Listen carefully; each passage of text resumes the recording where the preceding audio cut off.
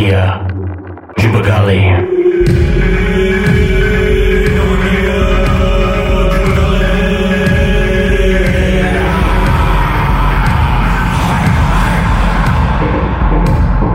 Language, stories, music, culture.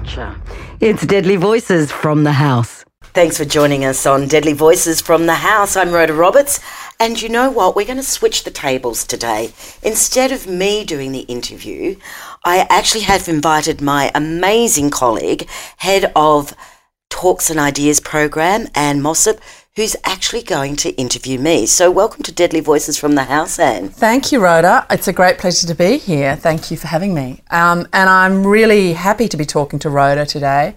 We're going to be talking to Rhoda about her work, some of the huge projects that she's worked on over the years, but we're also going to talk to her a bit about her life, where she grew up, the influences on her, some of the really tough things that she's had to deal with, how she stayed connected to the country where she grew up, and what she's up to right now. So I want to start by talking to you a little bit about where you grew up and about your family. You grew up in and around Lismore. You're a member of the Bundjalung Nation, the Widjabul clan. Your father and your grandfather, Frank Roberts Sr. and Jr., were both activists, both churchmen, both leaders. Tell us how they influenced you, and tell us a bit about your family growing up. Okay, well, I grew up in Lismore, and it was an interesting childhood because my father, in fact, was the first in his family to marry outside the Aboriginal community. So he married a young white woman, my mum, Anglo-Saxon, from Sydney. And so she was determined that no matter, it was a mixed marriage, and of course in those days, living under the Act or the Aborigines Protection Act, they actually had to get permission from the mission manager to marry. And Dad had talked about this incredible place he'd come from, Cabbage Tree Island. It's an island, unlike many in Australia, it's where two rivers meet, or Guigum, what we call it, and it was paradise. And the community there, under the guidance of my great-grandfather, Lyle Roberts Sr., we run out of names in our family, everyone's junior and senior, he created a co-op, a sugarcane co-op. And so they were very self-sufficient on this island. There was you had to row to the mainland.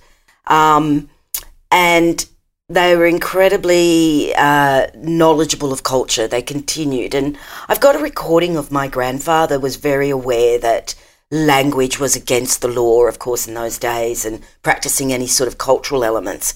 And so he ensured that all our corroboree songs were recorded and placed in the archives for future generations. And it's quite interesting because in one of the conversations, he actually says, well, you know, my father was a tribal man. I grew up the tribal way. I'm not ashamed of it. And it just makes me smile to think that he had to justify that in those days. So I grew up really in two worlds. My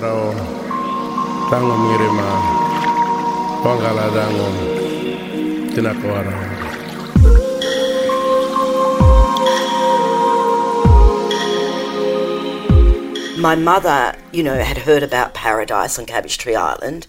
She rocked up to see it, and of course my grandparents were living in a shanty, and they had actually moved off the island in protest in 1934. It was a major walk-off, and they'd settled at another place just outside Lismore in the bush called Cubbuee, and they built a shop, a school, a church and houses, but they were all shanty, and my mother was horrified.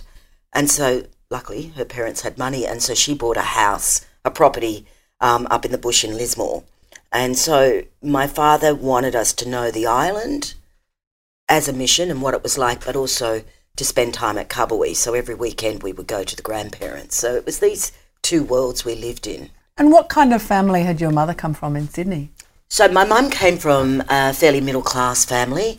Again, her parents were horrified that she was going to marry a black man. And when you talk of the 40s and the 50s, this was not something people did, How did they meet? They met, my mother was a Sunday school teacher, and my father was working in the church, and so he came as the minister. He came late, he had to walk because he had no money, God bless him. And so she couldn't get over the fact that he didn't apologise, that he was late. And so she didn't like him very much when she first met him. He immediately saw her and went, right, this is the woman I'm going to marry. And so it followed the classic romantic lines where, you know, he converted her to being interested in him. Yes. Well, he's such a gentle soul and such a great sense of humour, and so I think he won her over. But it was at a time when my dad's parents had basically used the church as a front to continue language, and also they were very involved in the Aboriginal Progressive Association of the 20s. They were communists, and so it was an opportunity. The church was a facade to have these meetings and discuss, you know, doing the walk-off and various other things. And so Dad had come to Sydney to train as a minister. He then, when they got married, Dad then left my mother immediately and went to America and trained at the Oral Roberts Theological College in Tulsa, Oklahoma. And, of course, his roommate was Martin Luther King. So he was very inspired by that Southern Baptist evangelical movement. But when Dad met Mum, of course, he'd come straight out of Kabawee, a shanty town, and he'd never seen an electric light switch. When he goes to my grandparents' mum's family to have dinner, of course, they set the table for dinner with the various wine glasses and knives and forks. And he had absolutely no idea, so he just watched my mother, and everything she did, he did. But my nana caught on to this, and she felt that he was a very nice gentleman, but really, you know, he wasn't educated. That's an incredible story. I mean, the Martin Luther King roommate, that's an extraordinary coincidence. But you can see the sense in which, in the kind of community that your grandparents and your father came from, that the church was part of a social structure, and it was a way to go on building community and thinking about politics that was sanctioned by the system under which Aboriginal people lived at that point. And that in the same way as it did with someone like Martin Luther King, there's the scope for that to become part of the vehicle for political discussions and protest. But the direct connection with Martin Luther King is incredibly interesting. And so you were born into that family, you grew up there. You still are very much connected to that part of the world, even though a lot of your work takes you to here in Sydney, but to a whole lot of places around the world. What is so important about that for you? You know, it's really hard to talk to, what's the word to say how you're connected to country. I mean, everyone loves their family, and most people are always connected to families. I think we had a very extraordinary family in that we had my mum's side, where we were very, very close to all our cousins and so forth. But also we had our dad's side. And I think growing up in a regional town in the 50s and 60s really opened your eyes about racism. I'm very fair-skinned compared to my cousins. And my mum ended up, and dad, raised a lot of his nieces and nephews. When they reached a certain age, they would come and live with us. And so they were like brothers and sisters to us. Many of them have passed now, and I guess that's one thing too, is wanting my children to know their family, how big it is, but also that connection to being on country. My great-grandfather was the last fully initiated Bundjalung man, and that's quite extraordinary because it's not that long ago. And he set up a 3-point plan for Bundjalung to follow. And I think every day I consider that plan, and it was, remember your race and identity. Never be ashamed of your colour and enable your culture. Continue it. And the last point was, work with those who have arrived and give them as much of our knowledge as you can. And he was quite a man before his time, I think. He learnt to speak English. You know, my father, they were all multilingual. And Dad, you know, put the dictionary together and back years ago. And that's how we learnt about country. He would walk and tell us what the name of that river was, what that mountain was, what that tree was. And by telling us those stories of that environment and that landscape, it's more than the mountain or the rock or the tree. Of course. And I think that plays a very special part in why you're connected. Yes, definitely. I moved home on I always wanted to live in the bush. But I moved home, I guess, because my mother had gone through so much severe pain in a decade. She'd lost her husband, her daughter, and many of the young people she raised that she regarded as her family as well. And so I wanted to be closer to her.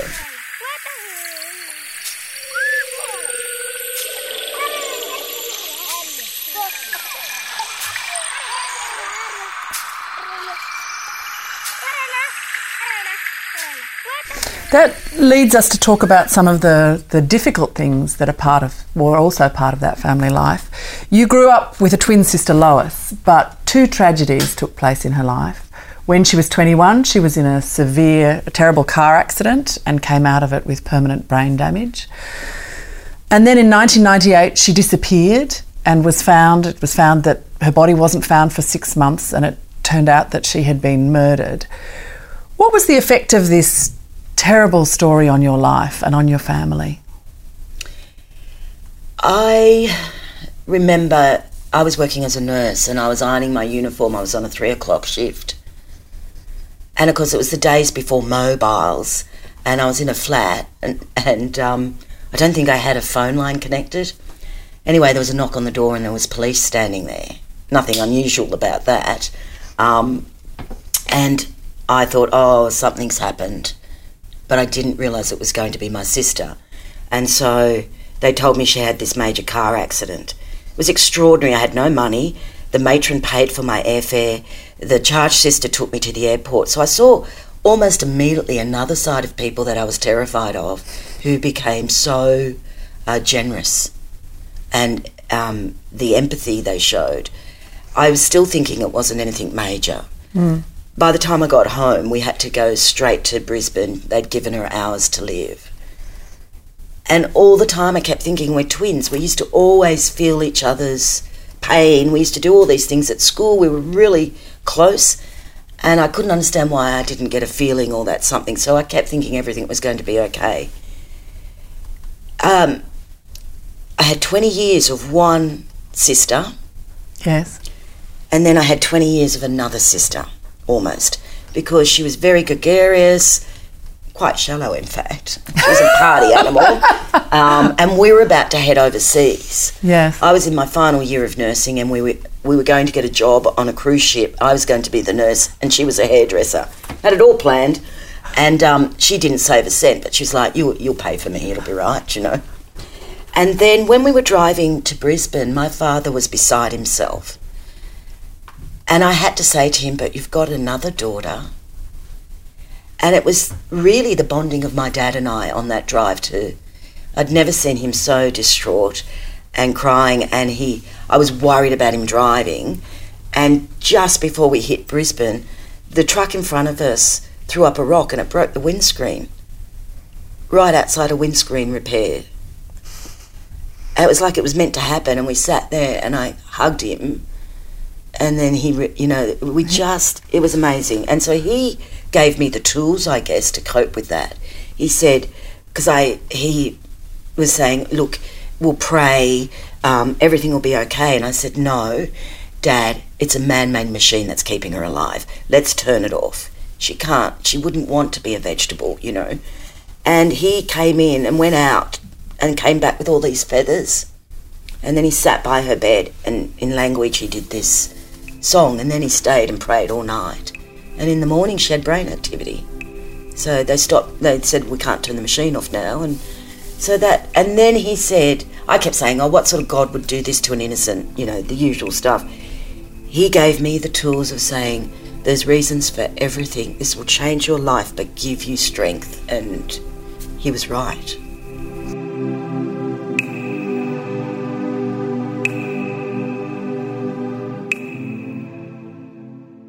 And so she emerged from that coma, but as you've said, she was a different person. You had this different sister for 20 years, and then another tragedy struck in the most awful way that anyone can think of. Some years after that experience, you made a film about it with Ivan Sen. Tell us a little bit about what that meant in terms of what that enabled you to do with that experience, how that turned that experience into something to share with other people. You know, it's interesting, the film, because Ivan kept asking me for many years, and I said, oh, no, I don't want to talk about it. I'd never actually talked to anyone about what happened to my sister, because I knew if I broke down, I had to be there for the family. They weren't coping, and so I had to. And, of course, the police officer that was looking at the investigation, he also said, I need to tell you things because there needs to be one person in this family that can cope with this. And so that I was carried you. it, yeah. And so when I finally did say yes to the film, basically thinking, well, if we get the information out, it might help solve the case, yeah. And so all of a sudden, all this anger, I guess, that had been inside me, which I didn't realise, just bubbled out. And I really was angry with the police. And it wasn't just about my sister. It was the number of women who have disappeared from the North Coast, never investigated. They basically said to me, your sister's gone walkabout. You know, she used to do She's an adult. Yeah. And she used to do some inappropriate things because of the brain damage. And I just knew. And so you felt that if they'd acted swiftly, things might have been different. I feel that very much so. My other cousin went missing 6 months after my sister in very similar circumstances. And again, they said, look, she's had some mental illness and that she's just gone walkabout. And her death has not been investigated as well. So, and the murder of your sister remains an unsolved case to this date. It remains unsolved. There's been lots of investigation now by various independents looking at the number of women who've gone from the North Coast, and is there a serial killer? I really believe there is because of things that happened and to because her. of the pattern of those activities. Let's turn a little bit from that side of your childhood. Throughout your career, you have worked across a whole lot of different art forms. After your time working as a nurse, you've worked as an actor, you became a groundbreaking television presenter on SBS, you've produced festivals, an extraordinary range of activity in the arts. Where did that passion to work in the arts come from? I think from my parents. My mum was a great singer. Was she? And she introduced us, of course, to the classics, and reading was her big thing. Always read a book, every type of book. So I always got books for presents. Dad gave me Stokey Carmichael's Black Panther book when I was 15. That was my 15th birthday present. I always He'd moved on from the Martin Luther King period. He'd moved on. No, he was a very gentle soul, and he was very much about equality and civil rights.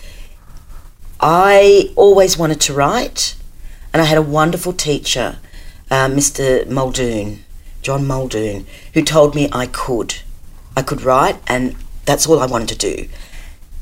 Of course, by the 70s, early 70s, when I finished high school, I was told that I was getting too big for my boots, and who would consider wanting a journalist, Aboriginal journalist and so forth. And so I went nursing because I had to have a real job. So that was always in the back of my mind. And then, of course, once I graduated and became a registered nurse, I went to London, did another certificate. So there I had that skill behind me, and so then I could concentrate on writing, acting and so forth. And when I came back to Australia, it was actually Bruce Beresford. I was at a dinner party in England, and they were looking of casting the Fringe Dwellers, and they were saying, oh, there's no Aboriginal actors. So I got on my soapbox and said, well, what about Justine Saunders? And so when I came back, I auditioned for that role in Fringe Dwellers, but I didn't get it because they thought I was too fair-skinned. But they thought I could act, which was good. And so they got me an agent, and away I went. I did a lot of theatre. I love theatre. And one theatre show I was doing, we toured the country. It was Robin Archer I was working with. She directed it. And my father came to every city we were in. I didn't know. He'd sit at the back, and there was one moment in the play where I made a joke, which I told really well, and he'd laugh. And I'd hear his laugh, and I'd know Dad was in the audience. And it was him who said, now I get what you're doing. The church was my platform, but you have the theatre as your platform. So use that well. even if you change one mind, you know, you'll have achieved something. So I guess that's where... So that would be a great impetus to continue, I think. I want to talk about two of your projects in the arts in particular, because, and then I want to talk about some of the things that you've been doing more recently, because, you know, there's a lot to talk about. But there are two things that I think have had a really interesting long-term impact that you've, you know, initiated. So we're here talking on Deadly Voices from the House, and this is the successor of Deadly Sounds, which was part of the Vibe stable of activities, and in fact what started those off. When I look at the history of you started presenting that in 1993. It ran for 21 years, more than 1,000 programs. An extraordinary list of Aboriginal artists, sports people, political figures, everybody on that program telling their stories. Tell me what you were trying to do with that when you started it, and why you think it was important to do.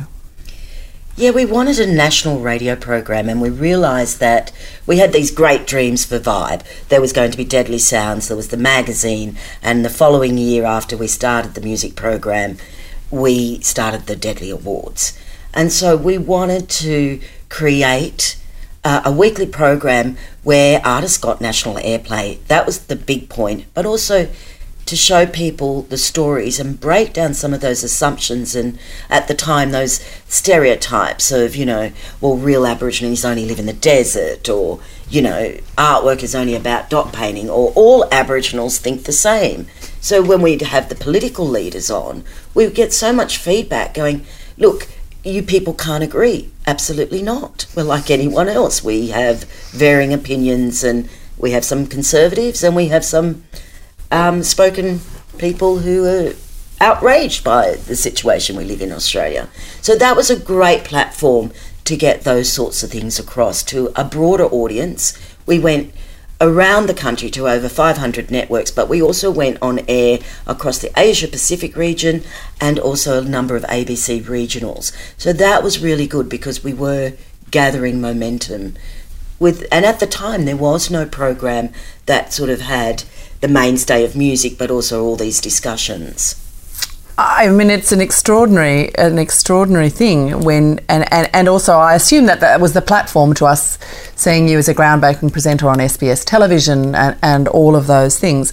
It seems to me that that's a huge, you know, if you go back to 1993, it's hugely important to be, you know, and to, you know, what you're trying to do here is to do that in an ongoing way, provide a forum for those discussions, but also as a celebration of those stories.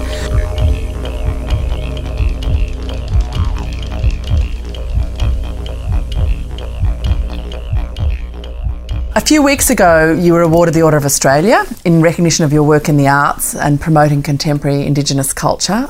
What does this mean to you, that kind of recognition? You know, I really struggled whether I would accept that award because I knew that with it comes the question of why, as a sovereign person of this country, would you accept from another sovereign person this award? And I heard the voice of my father and I looked at our 3-point plan. And I actually thought of my sister. It's really hard to find the words to say what this award means, but I would not be doing the work I do if the incidences that happened in my life at a very tender age, right on my 21st birthday, without my sister, I dug myself into work. I created and generated stuff because it kept me sane. And I thought, when you lose a life like that, you go, what's the purpose of life? Why are we here? Sorry, I'm getting a bit emotional. No, that's fine. I mean, I think it was very interesting for me reading the citation for your Order of Australia and listening to you talk about your great-grandfather's plan, because it's almost like those things are incredibly overlapping about culture and identity, about working with those who arrived, because one of the things that you have always done is not just those things about you know, like about being proud of your Aboriginal culture, but also very much about developing it, sharing it, and, you know, the words in the citation, promoting contemporary Indigenous culture, but also about, with that incredible generosity, working with people who want to work with you, you know, extending that out to a broader community, not saying this is a culture for us, this is our culture, but really wanting to share that.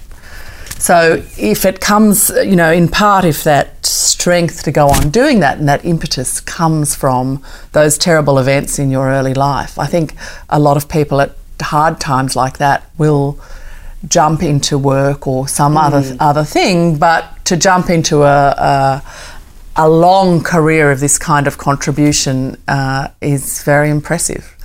So certainly, it's impressive your colleagues having that award. Exactly. Really, it's the amazing artists we have. It's the teams that help me get there, but it's also my family. You know, I've raised my sister's child. I have my 2 children. I have a wonderful man who allow me to go and do these things. So with it comes sacrifices as well. But I think having that AO is really important. It says that First Peoples in Australia are also recognised for what they do. And it's really important. Rosalie Kunoth-Monks, who spoke here in Homeground Talks a few weeks ago, talked about that sense of Aboriginal people being sovereign people, and that, you know, the government of Australia and the Queen as ultimate head of that government, also sovereign people.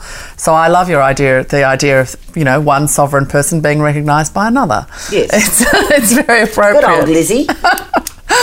So the last thing I want to talk to you about is a project that just wound up a couple of days ago, which was something incredibly beautiful that was shared with the people of Sydney, the people of the world, lighting the sails songlines as part of Vivid at the Sydney Opera House. The last night of that was on Sunday.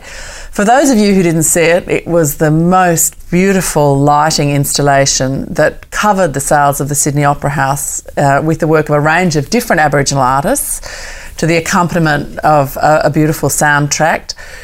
You were the director of this project. It was obviously a complex project. You worked with a range of different artists from all around Australia and had to look at, you know, I mean, I'm sure most people listening to it will, if they haven't already seen it, you know, look it up online now. Using that artwork, it being translated into 3 dimensions and in a really striking and important way. Tell us a little bit about how you worked with those artists, how you conceived the project and what you were trying to do. I think the importance of having that opportunity of work, you know, having Aboriginal art on the sails of the Sydney Opera House is enormous. I also wanted to tell a story. I think anything creative, if it has a thematic, it works. So songlines are so important to us. It's what maps our country. It's our archive. So to tell it through a visual interpretation. So the artists I looked at, and, you know, there's so many great artists, but I wanted to look at artists who represented the East Coast, where their markings and the work comes from old ways, but using new technologies. I wanted to ensure that there was wonderful new, the Papunya Tula movement and the Western Desert Dot movement are very familiar around the world. I wanted to bring the new breath of life. And who's doing that is Gabriella Possum at the moment. So she was selected. We had to honour one of our greatest artists, the late Mrs. Gulumbu Yunupingu. Her star work that she painted for the Musée de Quai Branly in Paris, which I was very fortunate to be working on and spent time in Paris with her. And her doing those stars based on a very ancient story, but she made them contemporary because she said, this is for the world. We all gaze on the night sky. So it is one thing that connects us. And of course, Mr. Donny Woolagoodja in the West with the Wandjina, it's the only place in the world where this type of art exists. And extraordinary imagery. But also, he allowed us during the Sydney Olympics with the opening ceremony that I directed, he allowed us to send that Wandjina out to the world. So Namralili needed another breath. And so we told the story from the east to the west. When the winds come and it's the voices of the grandmothers. Virtually every nation within this great nation, Aboriginal nations have stories of their women and they all come from the east. And the winds come in September bringing back those grandmother voices to the East and the gathering. So it's like this full cycle. It's about our land songlines, but also our sky people songlines. So it was a big look. But, the reason it worked, and I'm so thrilled with the response, but it worked so well because it was an incredible creative team. Artists in motion, extraordinary animators and graphic designers. And it was amazing because they got it. I sat down with them and told them the depth and the layering of these artworks, and they got it. They're incredible. But it was the artists. Rico Rennie, Carla Dickens, John Mundine from the East, and the others I mentioned. They gave me their work. I told them I would be breaking it up. It wouldn't just appear as one piece, and they trusted me enough and were ensured that I would hopefully do the right appropriate mix of animation, but they trusted me. And I think that's the key. And have they been pleased with the result? Oh my gosh. They have laughed, they have cried, they've cried. They've thanked me. It's been incredible for the artists. I'm so proud. They've all, and Mrs. Gulumbu Yunupingu's family just moved to tears when they saw what we did with her work and made that statement. Yeah, just incredible. Well, it's a beautiful piece of work, and it's been fascinating to see how broadly that's been shared and how many people have responded to it. Thank you, Rhoda. Thank you, Anne. That was the first episode of Deadly Voices from the House. If you'd like to hear more, subscribe wherever you get your podcasts.